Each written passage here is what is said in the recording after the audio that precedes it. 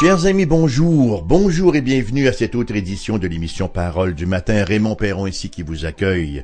Alors, l'émission Parole du matin sur les ondes de Foi FM, la radio qui croit au Québec. Alors, il nous est bon de retourner donc à notre étude de la parole. Et où en sommes-nous? Nous en sommes toujours au chapitre 1 du livre des Actes. Et ce matin, nous lirons les versets 15 à 26. J'ai intitulé mon partage de ce matin « Le don de la vie et son mode d'emploi ». Vous savez, c'est important d'avoir un cadeau, mais c'est important aussi de savoir comment s'en servir, quel est son mode d'emploi. Vous avez sûrement fait cette expérience que je fais moi-même assez souvent. On est toujours tout à fait pressé là et on a quelque chose de nouveau. On ne prend pas le temps de consulter le mode d'emploi et cela n'est pas bien sûr sans générer moult frustration à l'occasion. Alors donc, chapitre 1, versets 15 à 26 que je vais vous lire de ce pas au livre des Actes.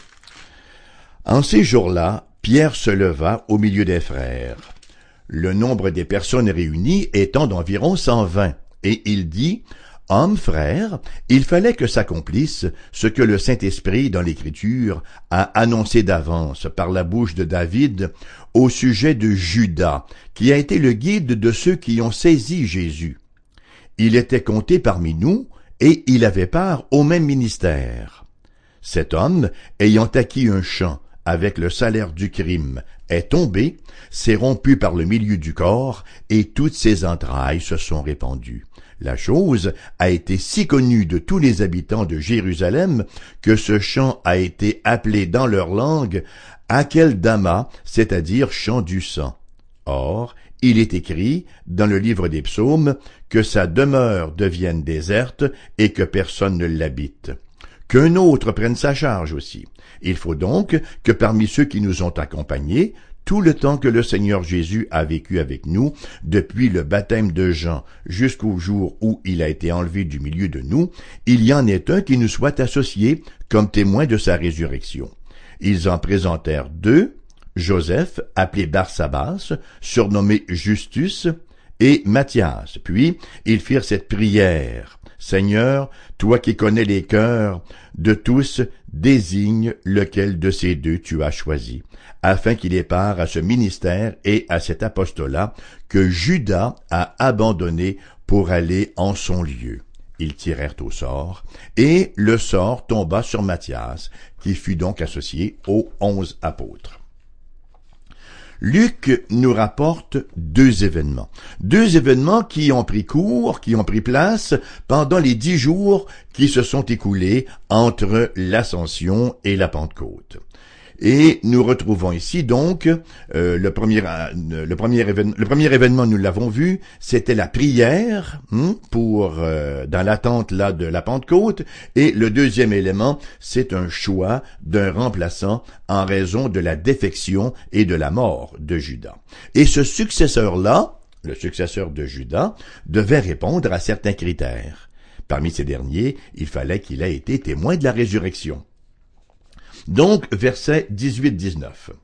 Verset 18-19, il est question de la défection de Judas. Cet homme, nous dit Pierre, ayant acquis un champ avec le salaire du crime, est tombé, s'est rompu par le milieu du corps, et toutes ses entrailles se sont répandues. La chose a été si connue de tous les habitants de Jérusalem que ce chant a été appelé dans leur langue Akeldama, c'est-à-dire chant du sang.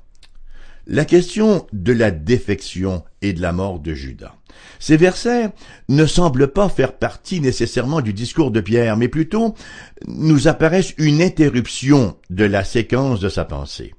Qui plus est, Pierre, un Araméen qui s'adresse à des Araméens, n'aurait certainement pas senti le besoin de traduire le mot Akeldama au verset 19.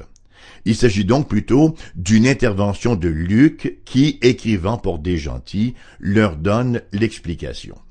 Alors nous avons au verset 18 le crime de Judas. En fait, les mots ne sont pas minces, ce ne sont pas de petits mots qui sont employés ici. Cet homme ayant acquis un champ avec le salaire du crime.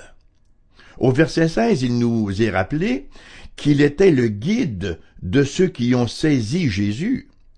Ah, il y a des leçons à tirer de cela. L'influence que nous pouvons avoir sur les autres. Bien sûr que la trahison de Judas n'excuse d'aucune façon ce que les chefs religieux de l'époque ont fait, cette espèce de procès bidon et cette condamnation injuste qui a amené finalement à la crucifixion cruelle. Mais Judas a eu un rôle à jouer là-dedans.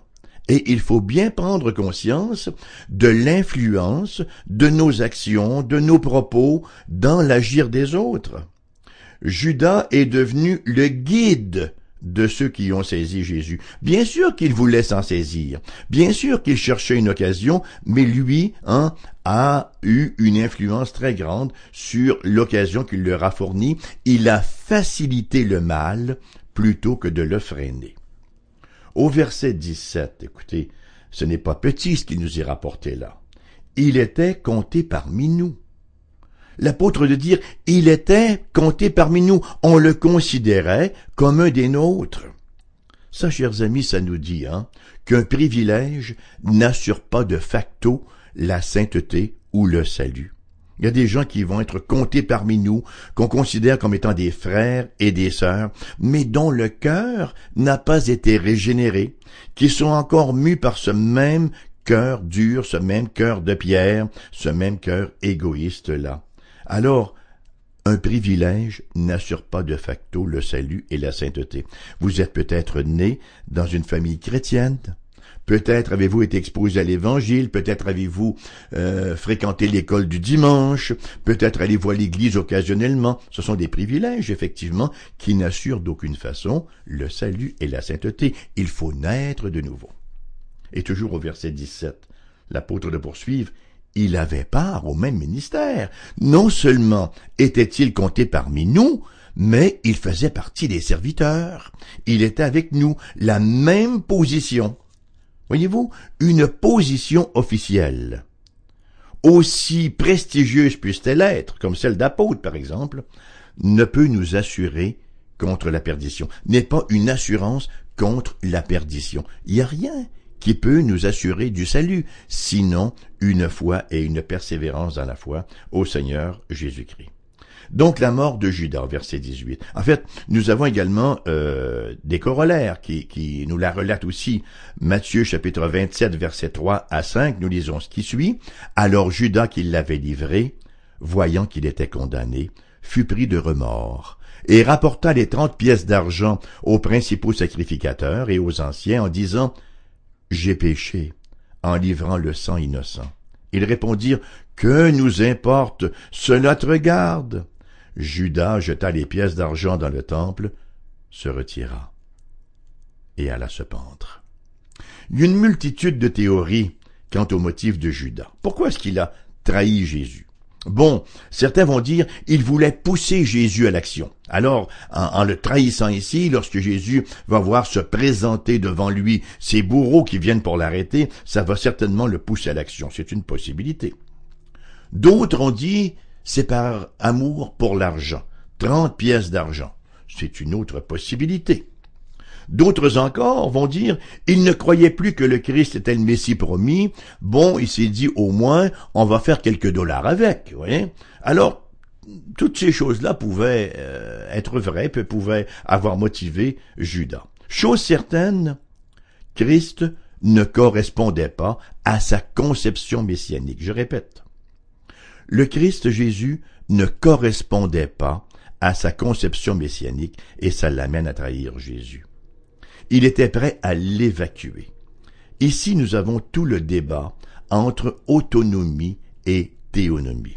Vous savez, il y a des gens qui viennent au Seigneur Jésus, mais avec leur propre agenda.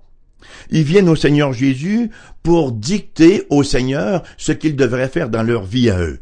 Hein? Le Seigneur devient une espèce de panacée, une espèce de lampe magique, la lampe d'Aladin, et qui va donc les aider à vivre leur vie selon leurs propres désirs et leurs propres passions. Et si ça ne correspond pas à ce qu'ils attendent, ils vont simplement délaisser. Et ça explique beaucoup de défections dans ceux qui ont professé la foi. C'est la raison pour laquelle j'emploie souvent l'expression, il y a une grande différence entre les professants et les possédants. Ceux qui possèdent la véritable foi se soumettent au Christ. Ceux qui professent simplement la foi veulent soumettre le Christ à leurs propres exigences. Voyons un peu comment s'est déroulé le cheminement de l'autonomie chez Judas donc. Le Seigneur Jésus n'est pas à son goût. Lui, ce qu'il aurait voulu, c'est un Jésus là, un peu terroriste, qui commet des actes contre les Romains là, qui met en branle toutes sortes de stratagèmes pour faire en sorte de renverser l'empire et de ramener Israël donc à sa liberté. Deuxièmement, il n'est pas satisfait de sa paye. C'est la raison pour laquelle il nous est rapporté tout du long dans les évangiles qu'il prenait dans la bourse ce qu'on y mettait parce que c'était lui le trésorier. Alors, troisième conséquence, il livre Jésus, vraisemblablement, peut-être bien tout le moins, ne croyant pas qu'il serait condamné. Il s'est dit, Jésus va s'en sortir, il fait des miracles, il est puissant. Matthieu 27:3 nous dit, alors Judas, qui l'avait livré, voyant qu'il était condamné, fut pris de remords et rapporta les 30 pièces d'argent. Il a semblé surpris de voir que Jésus était condamné, et c'est là où il fut pris de remords. Et troisièmement, ça mène où l'autonomie? Ça mène à la mort. Et ici, nous avons l'acte d'autonomie suprême. Le suicide. Le suicide. Est-il utile de dire que le suicide ou l'aide au suicide n'est pas une option et encore bien moins pour l'Église? Le suicide, c'est le choix de Judas. C'est le choix des traîtres. Nous avons tendance aujourd'hui dans notre société, n'est-ce pas, à glorifier cela, à le présenter comme un acte tout à fait honorable.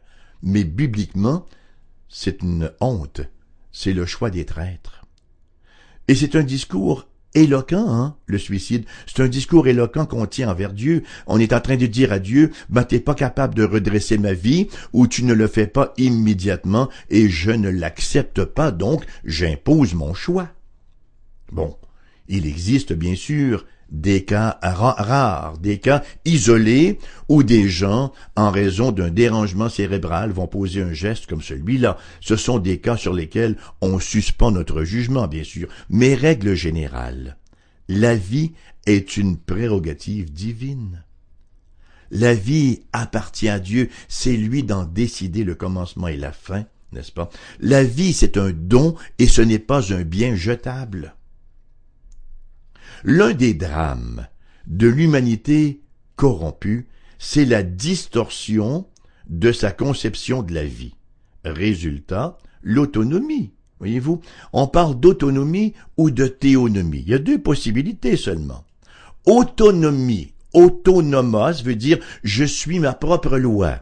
Je suis une loi en moi-même. Ou théonomie, je me soumets à la loi de Dieu. Nous sommes des créatures divines. Nous ne pouvons pas être autonomes. Nous ne pouvons qu'être théonomes, c'est-à-dire vivre selon les règles que Dieu a fixées. Nous n'avons pas le droit d'imposer les nôtres. Pour les gens aujourd'hui, l'autonomie, c'est le rêve ultime, n'est-ce pas? C'est la consécration ultime. C'est ce vers quoi on tend. Personne ne va me dire quoi faire. Personne ne va venir mettre son pied sur le terrain de ma vie. Vous savez, la vie sans Dieu, elle perd tout son sens. La vie, aujourd'hui, et ça c'est pathétique, n'est plus vue comme un don précieux. On ne voit plus en Amérique du Nord la vie comme un don. On parle maintenant de qualité de vie, et si je n'ai pas la qualité de vie à laquelle j'aspire, écoutez, j'y mets un terme, Et quand on parle de qualité de vie, bien sûr, on pense à abondance matérielle, on pense à vêtements, nourriture, elle reste. Matthieu chapitre 6, versets 25 et 33 nous dit, c'est pourquoi je vous dis, c'est Jésus qui parle, hein? C'est pourquoi je vous dis, ne vous inquiétez pas pour votre vie, de ce que vous mangerez, ni pour votre corps, de quoi vous serez vêtus. La vie n'est-elle pas plus que la nourriture et le corps plus que le vêtement? Cherchez premièrement le royaume et la justice de Dieu, et toutes ces choses vous seront données par-dessus. Vous savez, je ne vous apprendrai rien en vous disant que le monde est triste, hein? Le monde vit dans la morosité. Judas était triste. Mais il était triste selon le monde. Il n'a pas eu de repentance, il a eu des remords. Pierre, lui, et c'est toute la différence, hein? Pierre, lui, après son reniement, il était triste. Mais il était triste selon Dieu, voyez-vous, et il s'est repenti. L'un se donne la mort, l'autre reçoit la vie. C'est bien ce que nous dit l'apôtre Paul dans sa deuxième lettre aux Corinthiens, chapitre 7, verset 10, qu'il existe deux sortes de tristesse, une tristesse selon le monde et une tristesse selon Dieu. En effet, de dire l'apôtre, la tristesse selon Dieu produit une repentance à salut dont on ne se repent jamais, tandis que la tristesse du monde produit la mort. Judas était triste selon le monde. Pierre était triste selon Dieu. L'un a reçu la vie, l'autre la mort. Et si on procède à une autopsie de base de l'agir de Judas, on constate qu'il n'a pas agi à partir de la prophétie, c'est-à-dire à partir de la parole de Dieu, mais qu'il a agi bien plutôt à partir de son cœur mauvais. Hébreux chapitre 3 versets 12 à 15 nous rapporte ce qui suit. Prenez garde, frères, que quelqu'un de vous n'ait un cœur mauvais et incrédule, au point de se détourner du Dieu vivant, mais exhortez-vous les uns les autres chaque jour, aussi longtemps qu'on peut dire aujourd'hui, afin qu'aucun de vous ne s'endurcisse par la séduction du péché. Car nous sommes devenus participants de Christ, pourvu que nous retenions fermement jusqu'à la fin l'assurance que nous avions au commencement, pendant qu'il est dit « Aujourd'hui, si vous entendez sa voix, n'endurcissez pas vos cœurs comme lors de la révolte. Nous n'avons aucunement droit à l'assurance hors de la persévérance. » Donc voilà pour ce pauvre Judas, le besoin du remplaçant. Et nous avons, comme deuxième point, dans les versets 15 à 17 et le verset 20, la justification d'un remplaçant. Le fondement sur lequel les disciples s'appuient pour un remplaçant, il est extrêmement intéressant. C'est sur les écrits de l'Ancien Testament, bien sûr, puisque le Nouveau Testament n'était pas encore rédigé. Et nous voyons ici l'apôtre Pierre qui cite deux psaumes. Il cite d'abord le psaume 69, verset 26, et ensuite le psaume 109, verset 8. Le psaume 69, 26, il est écrit dans le livre des psaumes que sa demeure devienne déserte et que personne ne l'habite. Et ensuite il cite le psaume 109, verset 8, qu'un autre prenne sa place, qu'un autre prenne sa charge. Les apôtres avaient une foi sans réserve dans l'inspiration plénière, pleine et entière des Saintes Écritures. Et c'est bien difficile de l'exprimer plus clairement que l'apôtre Pierre le fait au verset 16. Écoutez, « Hommes frères, dit-il, il fallait que s'accomplisse ce que le Saint-Esprit, dans l'Écriture, a annoncé d'avance par la bouche de David. Le véritable orateur, c'est le Saint-Esprit. David n'était que sa bouche, mais le message était du Saint-Esprit, voyez-vous. » Hébreux, chapitre 3, verset 7, dans la même lignée. C'est pourquoi, selon ce que dit le Saint-Esprit, aujourd'hui, si vous entendez sa voix. Nous parlons bien sûr d'inspiration surnaturelle. La parole du Seigneur est inspirée, c'est-à-dire qu'elle a été soufflée hors de Dieu. Elle vient de Dieu. L'apôtre Pierre, dans cette même foulée, de dire dans sa deuxième épître, chapitre 1, versets 20 et 21, « Sachez tout d'abord vous-même qu'aucune prophétie de l'Écriture ne peut être un objet d'interprétation particulière, car ce n'est pas par une volonté d'homme qu'une prophétie a jamais été apportée, mais c'est poussé par le Saint-Esprit que des hommes ont parlé de la part de Dieu. Parler de la part de Dieu, c'est ce que ça veut dire prophétiser, prophémie, parler pour.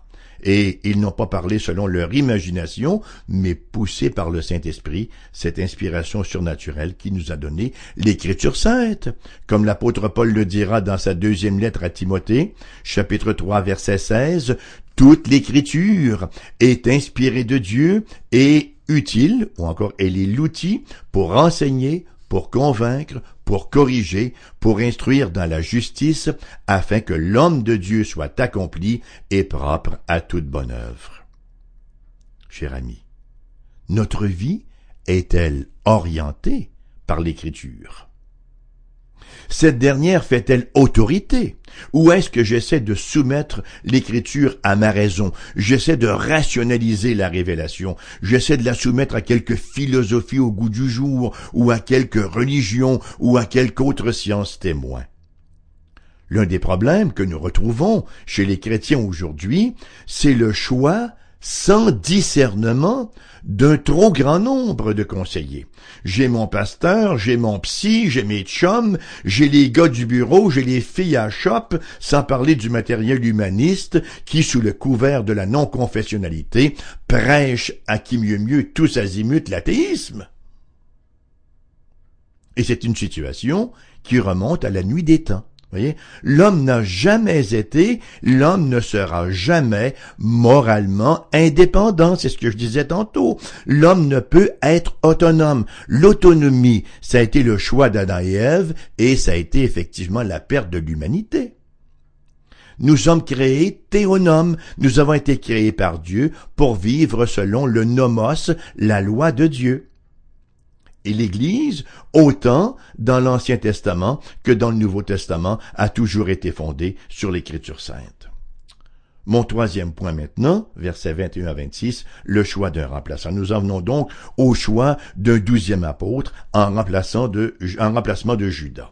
Le Christ en avait choisi 12 et la fin de Judas demande donc un successeur. Alors voyons succinctement la logistique qui mène au choix de Matthias. Premièrement, qu'est-ce qu'ils font?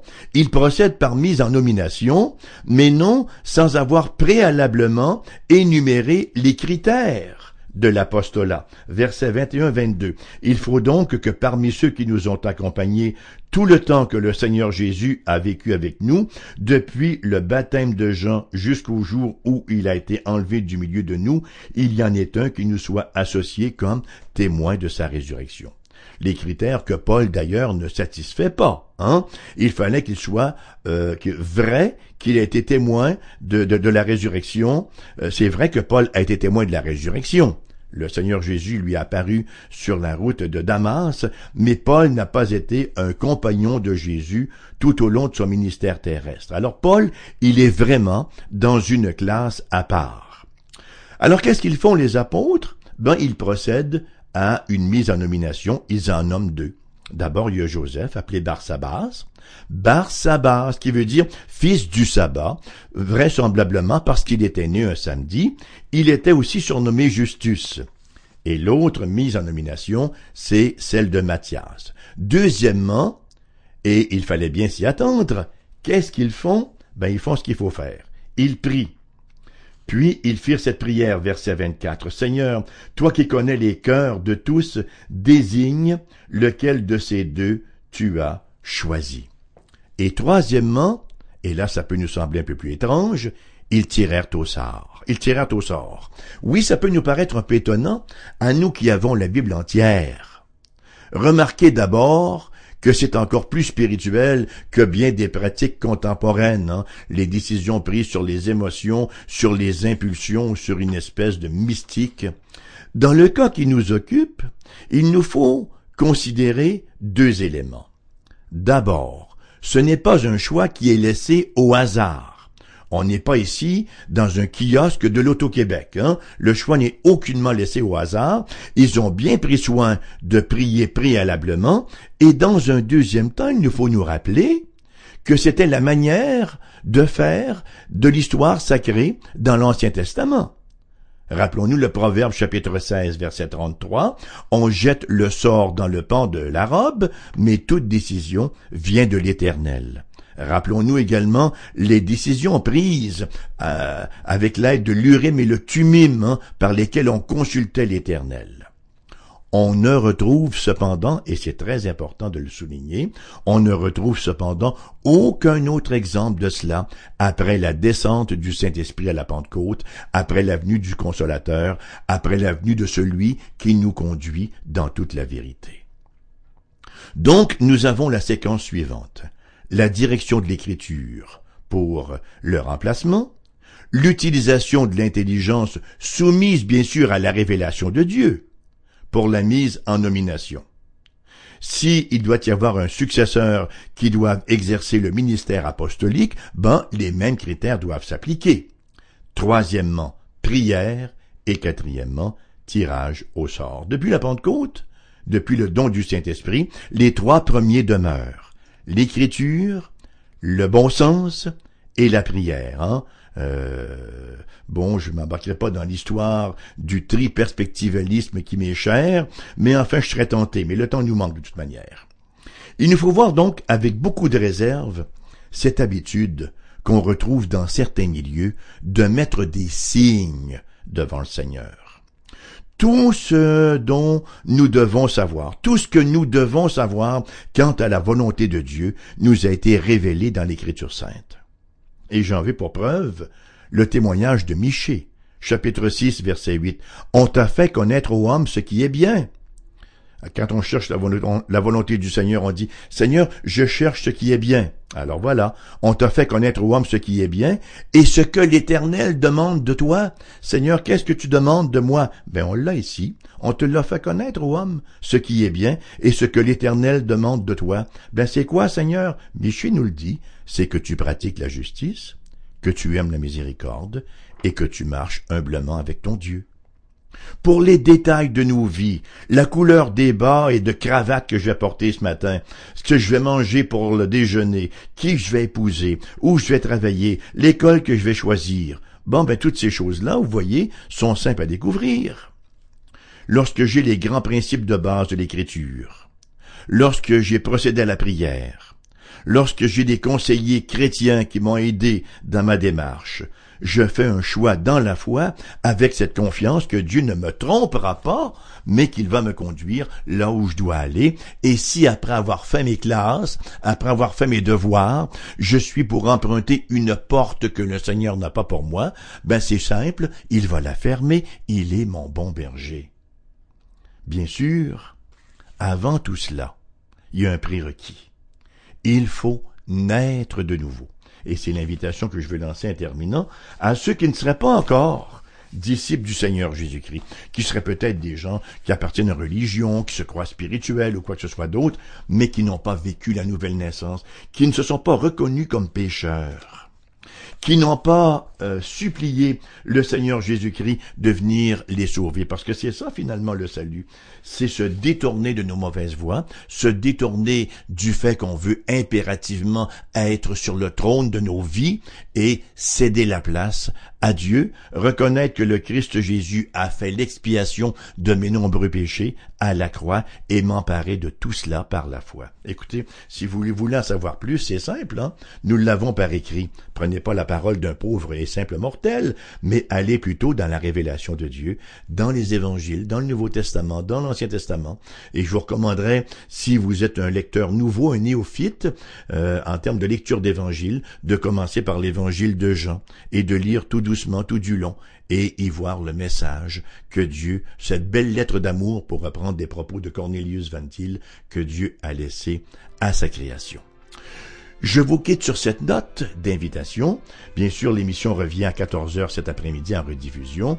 Et est-il utile de vous rappeler les avenues pour nous rejoindre? Numéro de téléphone pour les gens de Québec, 88 688 0506. Ailleurs en province, numéro sans frais, 1-877-659-0251.